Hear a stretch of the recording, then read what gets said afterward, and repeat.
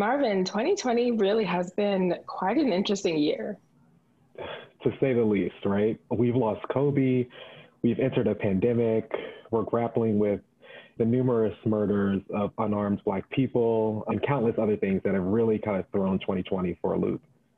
Yeah, honestly, and this really is a moment where racism, other inequalities are in the spotlight, and more people are truly beginning to recognize the longstanding systemic issues that we've been facing. Yeah, and it's interesting, right? Because it's not like we have been blind to these things, but the ideas of inequality and social injustices have really been deprioritized in so many facets in our lives and in our world, particularly in our world of innovation and design. It's so rarely addressed. Yeah, totally agree. And I think that in general, we as a club believe that necessity breeds innovation, and addressing these issues through a lens of innovation and design is absolutely necessary, but it's also necessary to take a closer look at the diversity in the innovation and design space. I'm Marvin Harris. And I'm Hannah Anoche. And this is a special producers episode of Off the Beaten Pod. Brought to you by the Kellogg School of Management's Innovation and Design Association.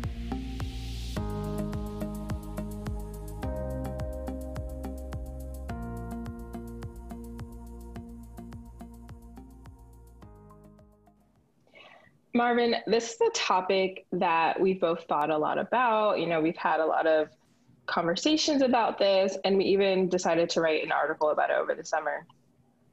Given what we wrote in the summer and really just what's happened since, what are your personal observations regarding inequities and inequalities in the innovation and design space?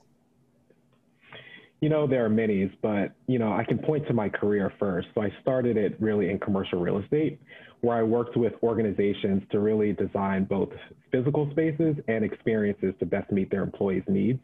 And the most startling observation for me has been how senior leaders across many different organizations and industries were often blind to solving the unmet needs of their more marginalized employee groups. Yeah, I totally agree. That's really interesting. I think for me, it's been kind of similar. I think oftentimes we get blinded by the needs of the majority. And of course, it's very important to design for those needs. But then the folks at the margins are left with the scraps. And sometimes I think it's more interesting to sort of invert that and think about the folks on the margins first in order to create something that can actually work for most people.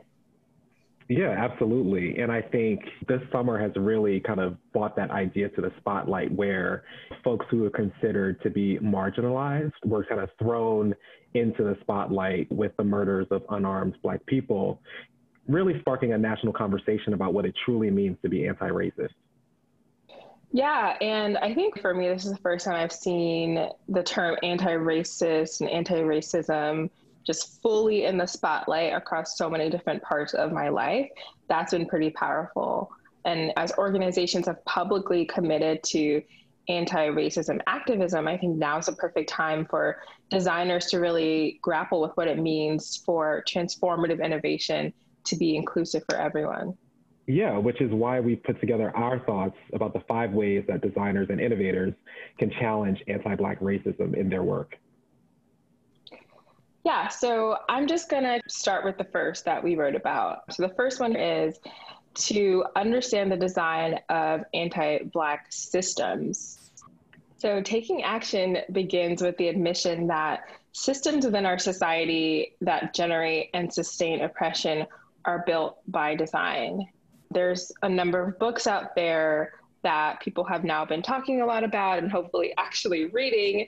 For example, The Color of Law, which tells the tale of historical factors around housing inequalities and how that also bled into issues with generational wealth and disparities in that sense.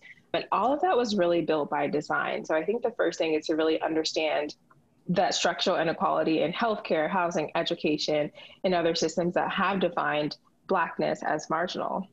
And sort of building from there, one example that we pulled out of a group that is actually really using this understanding to inform their work is the Creative Reaction Lab. This group, they employ a model that catalyzes Black and Latinx youth to design interventions that will dismantle that structural racism. And one thing that they did that I thought was really cool was in September of last year, they convened a group of 25 Black and Latinx youth to develop interventions to address gun violence in their region. I thought this theory of change really serves as a model for all designers, just pushing our problem-solving methods to incorporate those that, are actually affected, to incorporate actual Black people in this fight to dismantle broken anti-Black systems. Yeah. So, once you actually understand that systems are by design, the second point that we kind of talked about is really how do we challenge empathy bias in the design thinking process? So first of all, empathy is really just the ability to see the world through other people's eyes, feel what they feel, experience things as they do. And it's actually the first and most important fundamental step of the design thinking process. However, our ability to empathize is oftentimes it's biased by our personal connections, our beliefs, and our perceptions. An important current example of this is actually in our healthcare system and the disproportionate impact that the COVID-19 pandemic has had on Black communities. An empathy-led approach would have designers deep dive with COVID-19 patients, discover how they feel about the quality of care and resources available, or lack thereof, and design solutions that actually prioritize their individual needs. However, it's actually important to go beyond just humanizing their experience, but also really confront those personal biases that leave us blind to the broader policies and narratives that actually support such a racist system. So simply asking the question, why are Black and brown people disproportionately affected in the first place, right? Doing so will actually reveal insights that yield more equitable solutions. Yeah, I think that piece was really great. And I think it's also interesting to think about your own privilege and the different sources of privilege and power that you have in order to ground yourself before you even try to have that empathy for another group. I think it's really important to know what your privilege is. And our guest speaker is going to talk a little bit more about that. So sneak peek there. But going into our third point. So our third point was we need to hold leaders in the innovation and design space accountable. So you mentioned that in your past experience, you noticed a lack of diversity and lack of inclusive thought.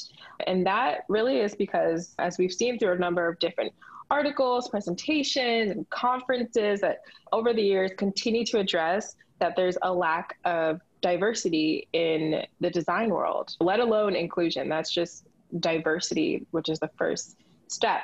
This gap is still extremely stark. Many of the top design firms remain predominantly white with few Black members on staff, even when diversity has been shown to improve business performance and improve even levels of innovation. So as practitioners, we all bring our own unique perspectives on the table based on our own different life experiences, and all in all, just benefit from the ability to share those perspectives with our team and also with our end users. So it's important to hold folks in this space accountable so that we can recognize, employ, and amplify the perspectives of Black designers by actively building out those diverse teams, or even building out that pipeline, right? Like thinking about design education, and then ultimately strengthen the scope and creativity for more impactful outcomes. Yeah, and all of this is to say that it's not easy, right? Holding innovation and design leaders accountable can be a very tough task. But I think our fourth point is probably the most accessible for everyone, right? Take a page out of a comic book. What does that really mean? So we talked a lot about Afrofuturism in our piece, and it really is a practice that allows us to reimagine a better collective future through engaging and imagining a world informed by Black culture. Black Panther is a great example of this. It combines science, technology, history, philosophy, all that Afrofuturism enables. The comic and the movie feature technology that really one could only dream of, right? Expanding kind of our view of the possible and allowing us to flex our creative muscles in a fresh way. I think Afrofuturism really can thus be used to support design of inclusive technologies, services, and systems by centering instead of ignoring the Black experience. Yeah, I remember when Black Panther came out, it was such an incredible moment, and it lasted for so much longer than even, it was out in theaters, everyone, screaming Wakanda forever, and just like the technology, it was all so cool. And it was so awesome to just have, so many forms of Blackness and Black culture celebrated by everyone in a way that felt really genuine and beautiful. And yeah, I definitely think thinking beyond our reality is a really cool way to design more interesting products and services around folks that are marginalized. So yeah, I think that was an awesome point. And the last one that we talked about was the importance of co-designing and co-creation. So you kind of talked about this before when we're thinking about being empathetic and incorporating folks that we're designing for within the design process. And so design thinking, design innovation, design research is really rooted in the practice of ethnography, which is the practice of observing and studying the end user in context.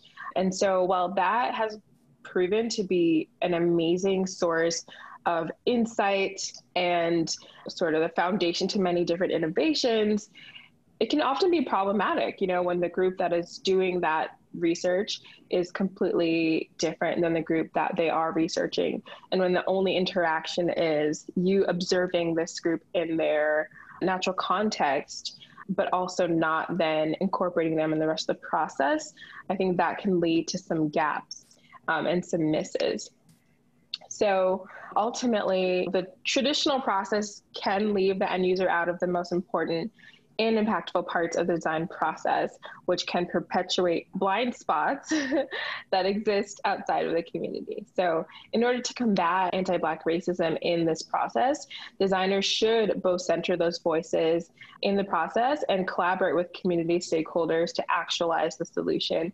So what that actually looks like is you can continue doing that ethnographic research because it is a powerful tool, but then also making sure that you're engaging with those community stakeholders, you're engaging with the end users, even if they are students or children, their opinion matters, and having them work with you and have co-design sessions where everyone is sitting at the table and able to sketch out what that end solution might look like. So an example of a firm that does this pretty well is a firm out in Miami called Kertwang. They're a design agency focused on alleviating challenges related to poverty. And they routinely practice co-design by centering and building for low-income populations. And we also detail a recent case study in the article where we talk about how they were focusing on increasing earned income tax credit claims in Miami. And they, throughout the process really did work with that end user, beginning with those ethnographies, but also continuing with iterative user input throughout the design process, and then returning back to those end users as they sought additional feedback. Yeah, I love the work that Kertwang is doing. I think they really showcase the impact that really comes from co-creating with the end user and kind of what innovation can come from that. And, while we're certainly not experts on all of this, there are a few other organizations in addition to Kertwang actively engaging in equity design and working to correct these power imbalances through design that we've been talking about. We're so excited actually to be joined by Professor George A., former designer at IDEO and current co-founder and director of innovation at the Greater Good Studio, to talk more about what ethical design looks like today. All right. So hi, George. It's great to have you today. Can you just share with our audience a little bit about your background and what you do at Greater Good? Sure. Hi, my name is George. I'm the co-founder and director of innovation at Greater Good Studio. It's a pleasure to be here. Thanks for having me. Our studio is exclusively focused on working in the social sector. So that means we work with nonprofits and foundations and government to try to work on complex social issues that those organizations face. So typically what that means is that an organization might come to us with some scenario where a population that they're advocating for, protecting, serving in some way, has needs that might be currently addressed through whatever programs or services they might provide. Let's say like an after-school program might be serving students in a school, and that client might then come to us to say, there seems to be an opportunity about serving them in a new way or in a better way or some other way than we currently do. Can you help us understand what those needs might be? And that's usually when we come in. We'll help an organization maybe better understand the needs of the population they're serving. Yeah, that's very interesting. And of course, we know that you kind of do that through a very collaborative process. I'm wondering if you can kind of walk us through how you actually incorporate ideas of equity and inclusion in your process. Yeah, I mean, I think a big part of it is recognizing partly not only how we might do a methodology around human-centered design, or the idea of like listening to people might give you better insights. That's just like a basic premise. But I would argue that part of the reason why we think it's so important the way we do it is to recognize who has been listened to in the past for so long. What influence have those people's voices had on the situation that we're looking at now? And how might we proportionally and retrospectively change how we respond with respect to how little has been done for this group before. So you can't do this work, I would argue, without having some historical review in the past, because the historical review would often lead that an incredibly narrow band of humans have been listened to. Those individuals whose voices then get amplified shape the reality of everybody else around them. So in many cases, that has often been people who identify as white having inordinate amounts of control and power over how the lives of everybody else around them might be impacted. So voices that have been underinvested, underheard, marginalized in the past tend to have their voices completely attenuated through the process of social sector work. Yeah. So despite there being a number of organizations whose very job it is to be advocating for those individuals and those populations, I think there are still gaps in how those voices eventually pierce the insulation that exists to change how a new service might be delivered. So we often find that there's a lot of proxies and other types of approximations for what people need. So sometimes that could be in the form of a study that gets to say, turns out there's enormous racial wealth equity gap that exists between black families and white families in America. Great, now we know that. I don't know how you didn't know that before, but fine. We now know that to the dollar, it's like a $60,000 difference. Okay, who knows? Now that you know that, now what do you do? Okay, do you change the policy?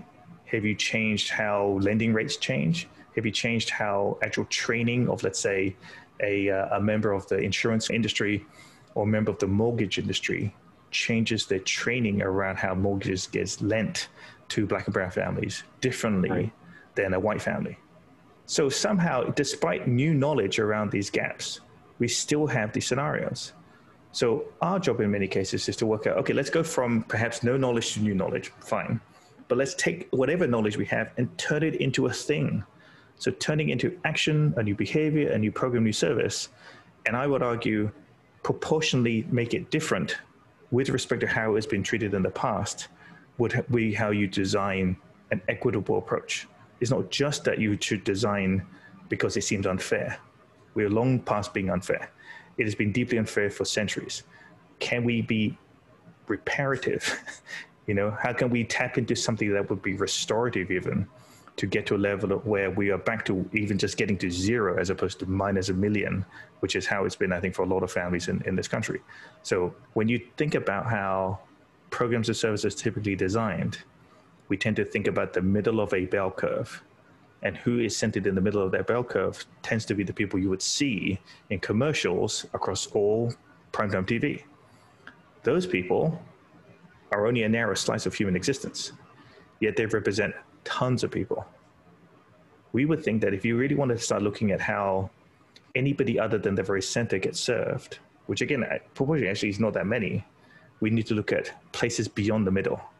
And when you look into the lives of those individuals, you'll see a very different reality, very different kind of America that for a lot of people has been happening for decades, but it's just somehow not apparent, at least not apparent to those who could make systemic change.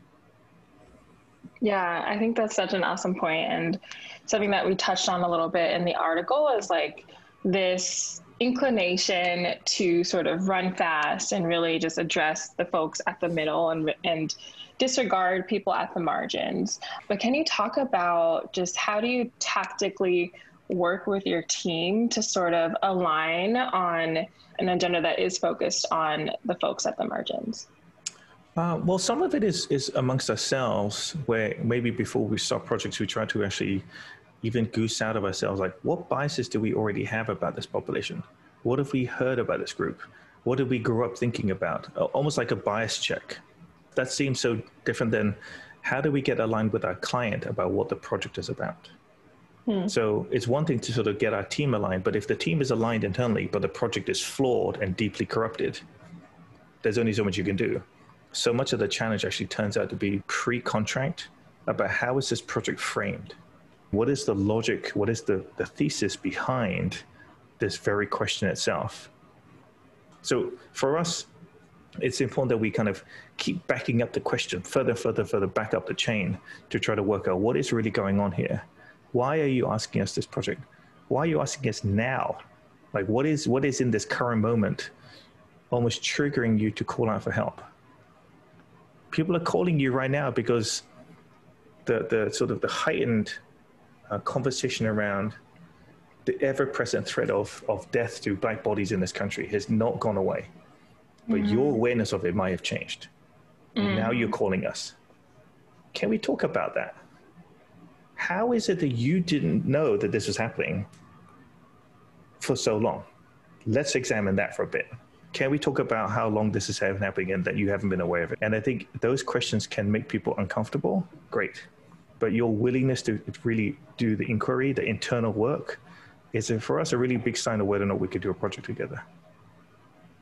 Yeah, I think that internal work is the most important, right? Because ultimately we're trying to ask the right questions, right? And to your point, particularly in light of recent events, it has been mind-boggling to listen to people kind of discover things for the first time, right? So it's almost a problem and a question within itself. It's like, how do you even address the fact that you didn't know, right? Like, let's unpack that first, and then move forward to a problem and a solution. Yeah, I love how on LinkedIn I see a lot of people's bios now start with, I'm on a journey of awareness around white supremacy culture. It's like, great, I'm so glad you are. But I have never seen that. That's fascinating. Never seen that? Oh my God, I see that a lot now. And that phrasing, I'm on a journey, is code for, I just found out that Black people have a much harder life than I do. I just woke up. I just woke up to this, or I can no longer ignore it. It's like, dude, I'm thrilled for you. But that means that there's a whole lifetime's worth of work in front of you. And I would argue most people just don't have the patience for that.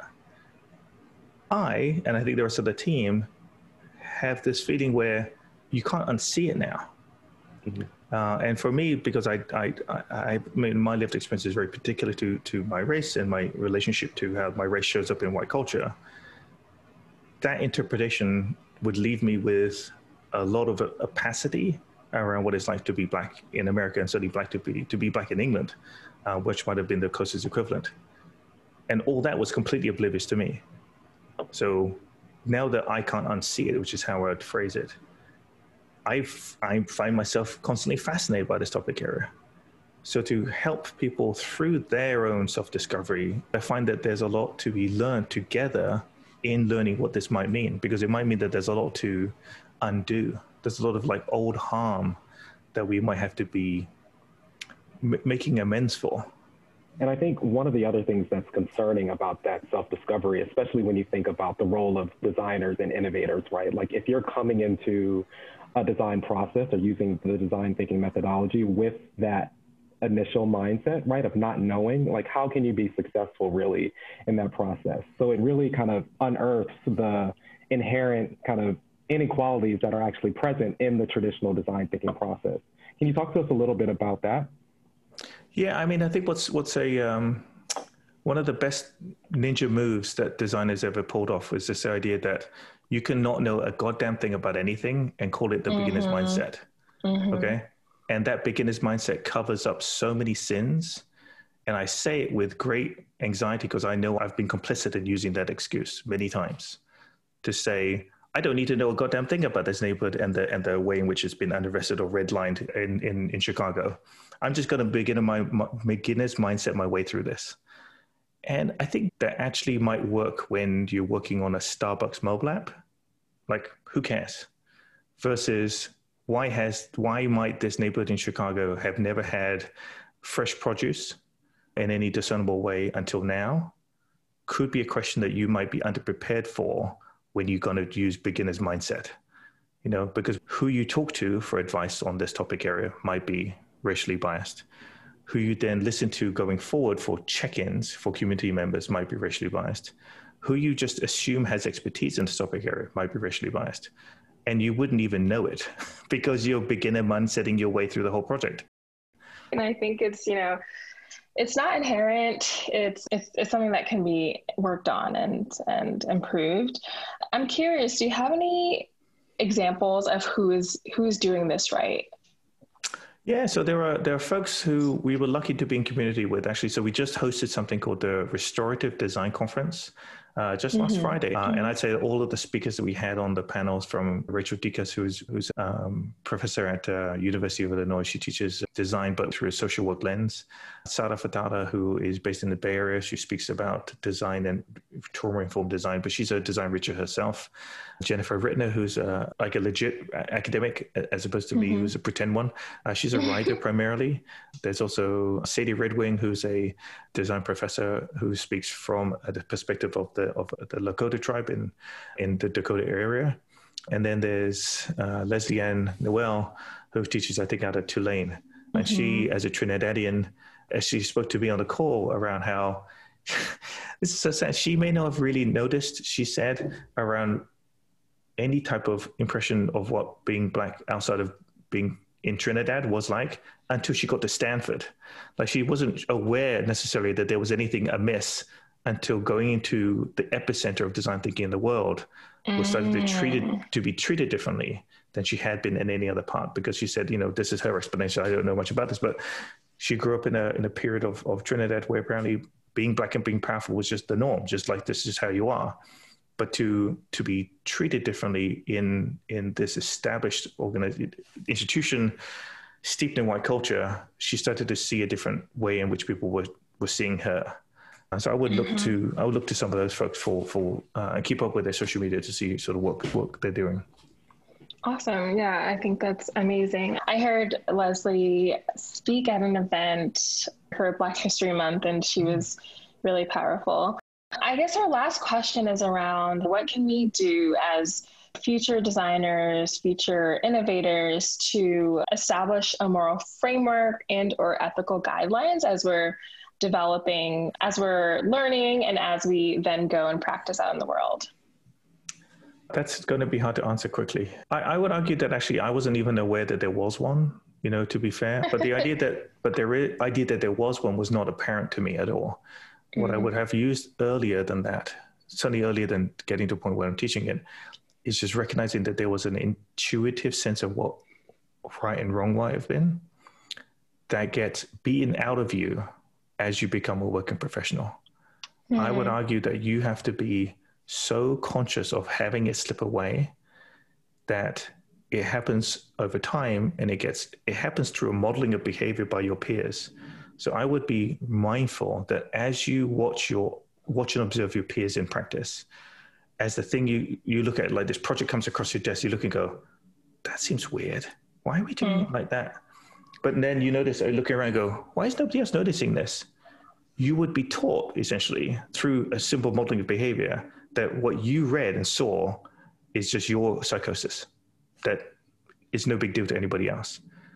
But it's because actually everybody else is doing the same thing, but they didn't say anything. Everybody else, I think, has the same inner voice that they've been told, shh, don't say it, don't say it, don't say it. And I would trust that as value more than I think your peers would give it credit, and certainly by your bosses. There's a lot of people who I think take their cues from people who are more senior to say, well, this is how you're supposed to do things. But I would challenge you to discount them a little bit and trust your own gut a little more, as opposed to maybe the 1% you trust yourself and the 99% you get sort of default power to others. I would want to try to see if you could practice balancing that out a little more, because I think you actually might already know which way is up, but you're getting regularly gaslit on a really like microaggressions, like microgaslighting, which is I just term I made up, is your acceptance that what you think is the right way round is wrong because everyone else around you isn't going to say it. So I would, if you can, talk about it with somebody who you can trust and confide in. I would encourage you to listen to that voice of yours and try to talk about it with somebody. You can talk to me. I'm happy to talk about it. But that type of stuff gets quietly beaten out of you over multiple years. And then you end up with a lot of people who are in senior positions who actually can't even tell anymore. So. Wow. I think that's really powerful food for thought. But just wanted to thank you so much for joining us. I think you've given us a lot of great perspective. So really appreciate your time, George. Of course. Thanks so much, Hannah. Thanks so much, Marvin. Thanks for taking the time to talk with me. Thank you. At its core, design is about problem solving. If we believe design thinking is the right tool to spark innovation and contribute to business growth, it must also be used to examine the same innovations, institutions, and mindsets that promote inequality. Design can be a powerful tool used to reimagine products, services, and systems to ensure they mitigate the causes of inequalities and racism. And having diverse populations part of the design process can contribute to a more equitable world. Some food for thought.